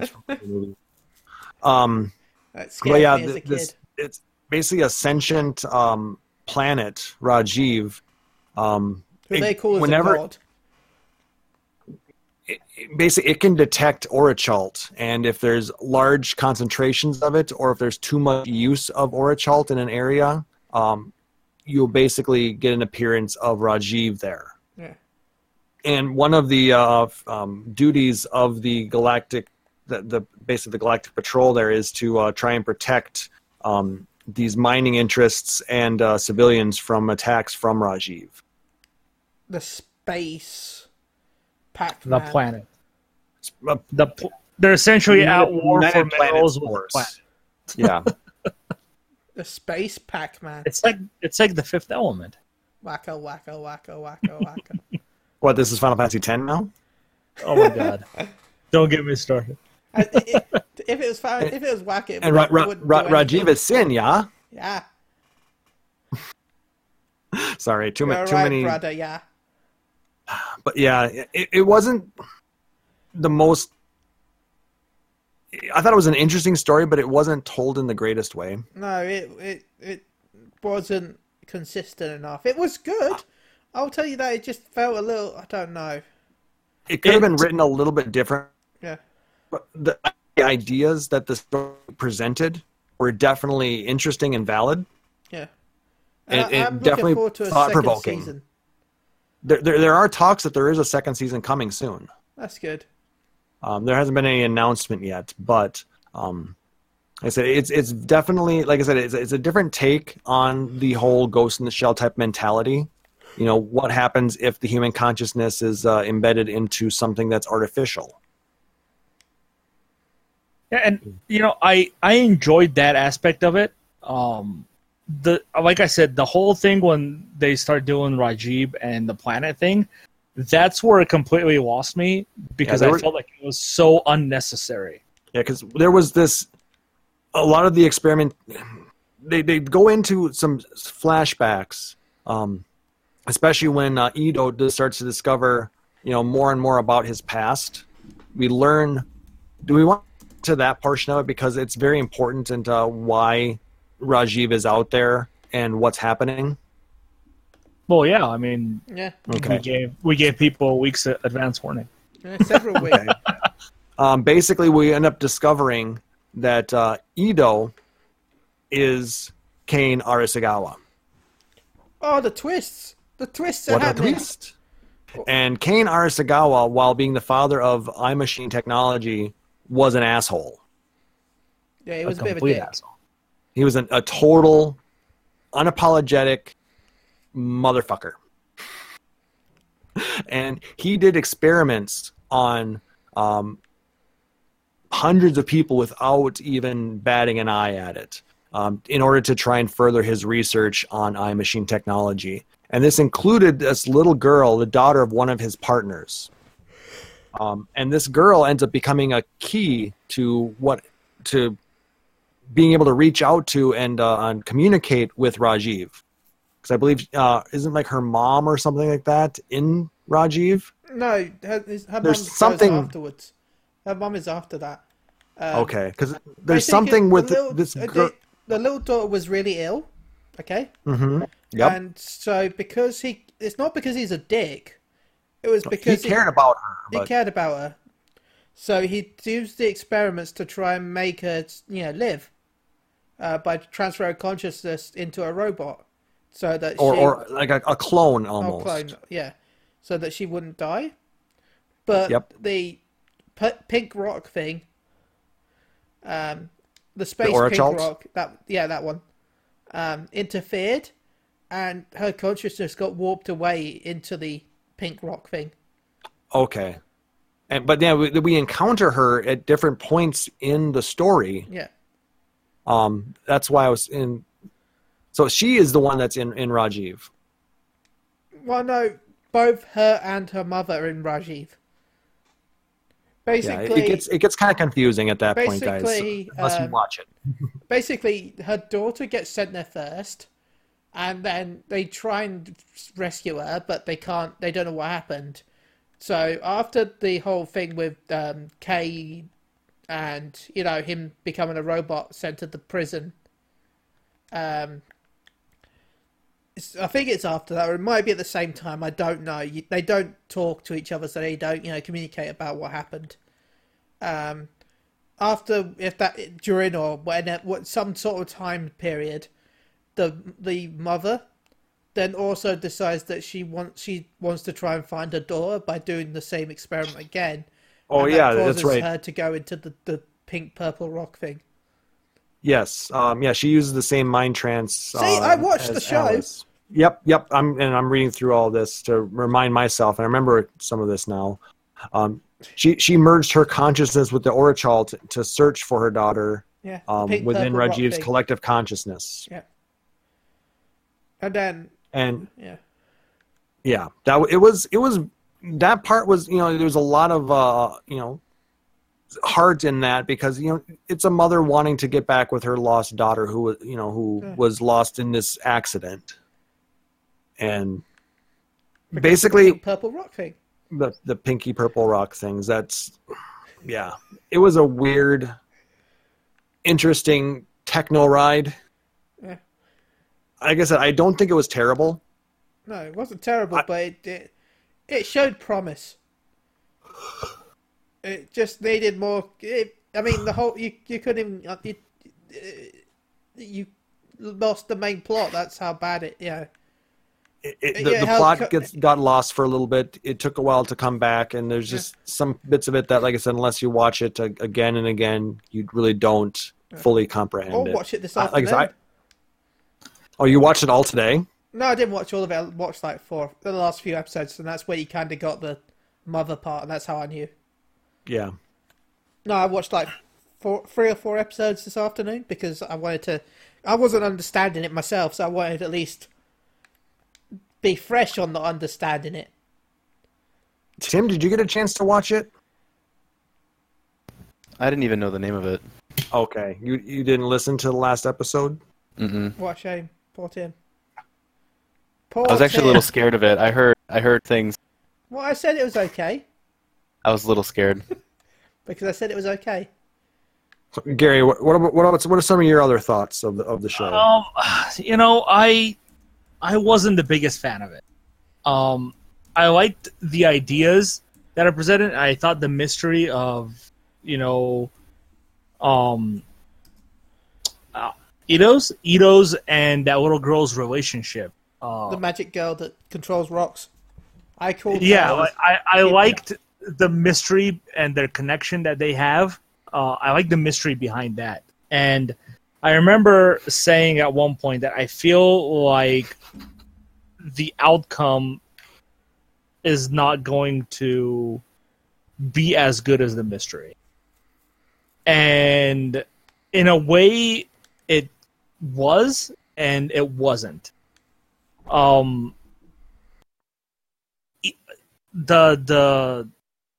plot twist of Ito being Kane Arisugawa was, I thought, really good. But the plot of who the little girl really was and why this giant planet wants to take her, I did not like. And I feel like they had a great story going when it was about, the eye machines and Ito and all that stuff. But when they started to introduce and focus more on the planet and the mineral, I thought that's where the show started to go downhill. Especially towards the end, where, he gets all his memories back, and his supposed best friend is now trying to kill him, and he's essentially kind of lost his goddamn mind, and he's trying to control, what's the planet's name again? Rajiv. What is it? Rajiv. And he's trying to control Rajiv. He tries to implement some sort of weird virus to give him control over it, and it backfires on him. He throws a load of clones of himself into this. Yeah, it just started to go ape shit crazy. I mean, the thing that they should have done anyway, Oh no, we died, but thank God we don't have this clone system that we have. And quite honestly, I don't even remember what the hell happened. And I finished it on Friday. And those last few episodes, like, I don't remember. Like, I remember the mom thing. And I remember the little girl was able to start speaking again. But I can't, for the life of me, remember how they stopped Rajiv. And why it wanted to destroy planet Earth. I could tell you how they stopped Rajiv. I know how. Please tell me. Okay. Friendship stopped Rajiv. Okay, take it back. I don't want to know now. He's not wrong in a way. So, Basically, it's at that point when Jennifer, Alice's mom, mind tranced into the core of Rajiv, with Ito, where she's then reunited with her daughter. Yeah. And it's at that point where Ito / Kane, who he knows who he is now, and his friend Adams, they kind of reconcile a little bit. And it's at that point that with his reconciliation, Rajiv basically decides to turn around and no longer pursue humanity in that way, because he learned that there are other civilizations in the universe. See, like, I don't get how they even were able to get into the framework, I guess, of Rajiv. I think that's where Alice comes in a little bit. She kind of helps to, And plus, But if it's and him getting his memories if it's- back. But the thing is, it's not a machine. It's essentially a living organism. How would they able to? well, the you got to Aura remember Chalt. that their technology is based on the thing that he's made of. So Yeah, it's because of the Aura Chalt. the glowy pink the- rock thing. The properties that it has, that's what allows for the mind trance to happen in the first place, and that's how they're able to Swap. get access to. So Rajiv is essentially a giant Aurachoke. It's a lot of its function is because of Aura Chalt. Yeah. And that's why it goes after Aura Chalt, because it needs it to live, grow, and expand. Wasn't a fan of that at all. I'm sorry to say.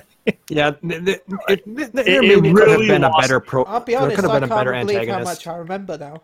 I really can't. Good job, Ben. I'm very proud of you. Yay! But yeah, the power of friendship is how they saved the day. Friendship for the win. So should we go ahead and And- give this? Oh, go ahead. Sorry. I was gonna say, I know it was a 3D anime, and I don't have a problem with that. My problem came in when I couldn't tell what was happening during the combat sequences. Yeah.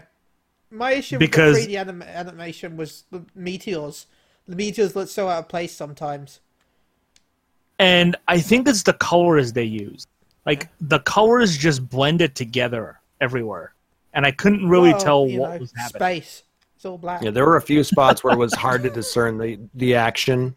Like a lot of the battle sequence, like when they're taking those mining skiffs into it, and that was kind of crazy. For some reason, I don't understand why that happens. It's like, they were never useful the entire series for anything. And I still don't know what the hell the dog thing was. Is that like a dog It's that it's an animal. I that's- transferred into a robot? Yeah, it was. Yes. Yeah. Oh my god! Yes. I actually thought that's a lot less disgusting than what I thought it was. It was Apple's new product, iDog. Yeah, I thought it was a baby at first that they transferred over into a dog's body. So the dog is a little bit less, disgusting than my idea. I think that was more for comedic purposes, but But Still- overall, I just had a really hard time concentrating and getting into it. Wait, we were supposed to concentrate on it. I was If you playing want to pay Dokkan Battle. attention to what was, oh my god! Ben. but you still remembered a lot, Ben. Like I said, I'm surprised. Yeah. And I'm going to be honest with you. I knew this wasn't a perfect anime, in nowhere near like what we had with Violet Evergarden or with It was a nice break, My though, Love to Story. be honest. I wanted to give this one as a recommendation because A, it had a very different type of storyline that it was trying to tell. Because And we B, kind of had it the was same sort of storyline the last few, because I did Gamers, which I thought me as was very gamers, different. I thought, oh, this might be about video games. You know, we're a video game podcast as well. Yeah, very little to do with video games. Yeah. Very much to do with Teen romance. social interactions about in teens. Yes, teen angstiness. So that's this why was a I nice- gave this. This was a nice mind dumbing. So should we go ahead and give it a score or rating? Sure. Chili, you want to start? I want to give it 8. Actually, Wow. now it had. I liked it in places. It had it had promise, and the fact that I understood the story more than both of you, it seems, means I'm going to give it one more point. Just because, Chili was able to meld with it. well, you know, I'm dumb. It's a dumb enough story for me to understand. Wow. Gary? I am gonna go a 5. Just because the story was a little bit convoluted. Yeah, and like I said, some of the animation was really hard to follow for me. It had animations. Fuck, when did those happen? Animation? What? I just like to make a note that Gary was the first one to complain about animation this time as well. Wow. It wasn't me. Well, you didn't watch it, to be fair. That helps, but yeah. I'm just taking him through some stuff on Final Fantasy. And personally, I think I would give it a 7. Like I said, I thought it had an interesting story. Yeah. I liked the robots and the idea of taking the human consciousness and putting into an artificial construct.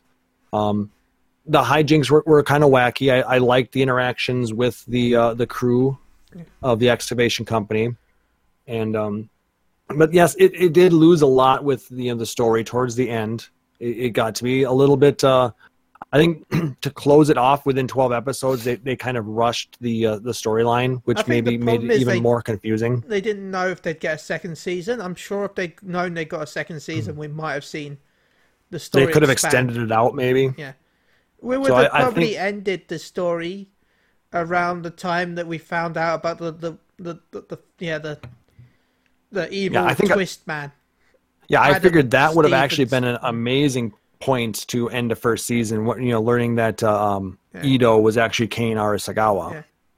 Yeah. But yeah, the fact that that was more towards the middle Yeah, of the season, and then they ended up pushing in a whole nother arc after that, made everything seem more rushed than it needed to be, and I think it was a detraction overall.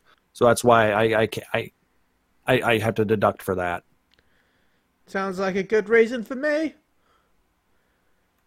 So I think we're done with this week's anime and animes. Amine? Animes. What Who's the picking hell? for this? Look, I'm gonna. look, I've been doing Who's this since 8 o'clock. It's now 1 a.m.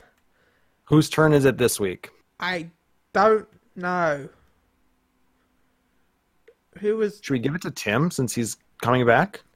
Tim? Do you want to give us an anime? Oh shit! Hell, I'm not ready. Holy shit. Okay. I just figured I would try and be nice and offer that. Gary, did you do one recently? Not since we came back into rotation. Do you have an anime? Sure. Because All I right. have an anime that someone on the viewers suggested, but Then that's not yours, Ben. That doesn't count. Do it, Gary. well, to be fair though, I was gonna suggest it, and then this guy made me want to suggest it, so I'm tempted. Do Oh it, my Gary. And Should we then do when Gary I this week and then Chili next week? yeah, I will do it for you, viewer, because I can't wait for their response. Okay. So I was gonna recommend a few that I was going through. There was Hellsing Ultimate and Oh, I have that on There's- DVD. Assassination Classroom and a whole bunch of other ones, and then I realized that they're all either too long or pretty much because they're too long. Well, I mean, you don't have to exclude something because it has a number of episodes already. I mean, you can maybe just suggest like the first season. Oh, sweet. Bleach, everyone. Oh my god. One Piece. No, but a couple of weeks ago I watched an anime which I thoroughly enjoyed, and I don't think everybody here is going to enjoy it as much as I did.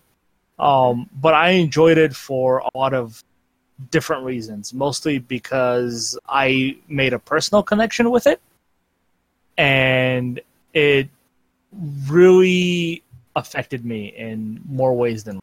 And it's called Bible Black. Oh no! God damn it! I guess I won't be returning to this podcast. Oh my god! Why? Because your right hand's going to be too swole. Oh my god! Too swalsy, yeah. No, but I really enjoyed it. It's a 22 episode anime, and there are some episodes that they probably could have cut out, but I'll talk about why I feel like they were important to keep in the show. And it's a very unique take. It's kind of a violent story, not because like blood and gore and all that, but because of how it depicts culture that we live in nowadays, especially in South America. And what's it called? It is called Michiko and Hatchin. What's it on? Let me hold on. Let me hold on. Let me hold on. Are you going to go look for it? No, it's on Funimation. I know that because that's what I watched it on. I'm not sure if it's on Crunchyroll. So at Crunchyroll.com, go check them up and sign up for your free. It's called Michiko and Hatchin. It's so I'll tell you what it's about. It takes place in a fictional South American country of Diamdra, yes. The criminal Michiko Moandro escapes from prison and kidnaps her former lover's daughter, Hannah Morenos. Hannah Morenos, did she say? Yes. Who she nicknames Hatchin, saving her from an abusive foster parents in the process. Well, of course the two are about. Sorry, they call their practice. Yeah, I'll shut up. The two are about as opposite as they come, but their fates become intertwined through the connection of Hiroshi Morenos, Hichiko's father, on the run from the police, and Hatchin's abusive foster family. The unlikely duo set out to find Hiroshi and ultimately discover their freedom. It is, I'll tell you, it's a violent anime because it depicts violence, again, not because of gore and stuff, but the brutality that it shows it in. Very realistic brutality, I should say. Like, there are some scenes that are kind of very uncomfortable to watch, especially when it comes to child abuse. But it really does a fantastic job of showing you how bad a lot of these poverty-stricken parts of the world are, and especially in South America. And I think it does a really good job of depicting that in this anime. So yeah, Michiko and Hatchin is my recommendation this week. That sounds good. Thank you, and we shall look forward to watching it during the week. Well, I don't know if looking forward to it sounds like the right word for what you just described it, but we're going to watch it. There are some moments of it where it's really funny. I know it sounds kind of messed up, but it has some pretty funny moments. It's fine. I look forward to more anus. That sounds about right. It has a fantastic soundtrack too, especially the is really good. So let's wrap this up because we've been nearly 2 hours. Klaus, have you got any shout outs, and how can they stalk you? Well, again, I want to shout you guys out. Thank you for having me on here and putting up with my horrible recommendations, apparently. It wasn't horrible. It was average. like I said, not everyone can be a home run. So it's nice to make people watch As I something said, that's a little bit different. I liked it because it was different. You know what I mean? It was nice, mind-numbing. Yeah. Instead of all the super serially emotional stuff. Like Exactly. Gary's given us. Exactly. Thanks, Gary. Who does that? Oh my god! Fine, don't watch it. Shout out to- That's all I do. Shout out to Tim for joining us this week. Thank you so much. Even though you didn't watch the anime. God. I'm a slack ass. And you didn't even give us a reason to. You didn't say, "Oh, I did watch the anime because I was fighting giraffes with bare hands." Why would I fight a giraffe? I don't know. Because one Giraffes are escaped. amazing. And you wield a knife for some reason. You and knives. Anyway, shout outs to Chris. Hope you're enjoying your time with family. Shout out to Ernest. Hopefully you can join us again soon. We miss you, Ernest. Yep. Shout out to Neil and Alfonso. Hope you guys are doing was hoping well. to be on today, but Work. Yep. So hopefully your schedule opens up to where you can join us again and talk shit on anime again. Yeah. It's always a good time. And shout outs to my co-hosts out on my other podcast, Phoenix Down Radio. Chili, guy. He's a fucking twat, him. Sarah and That's twat. and Luna. We'll miss you on that show, Luna. We just celebrated, like I said, our 3rd anniversary last night. So if you can check that out at phoenixdownradio.com. And you can find all of my random shenanigans out at Twitter at PHXDN_KLAUSS. So thanks again, guys. A shout out to...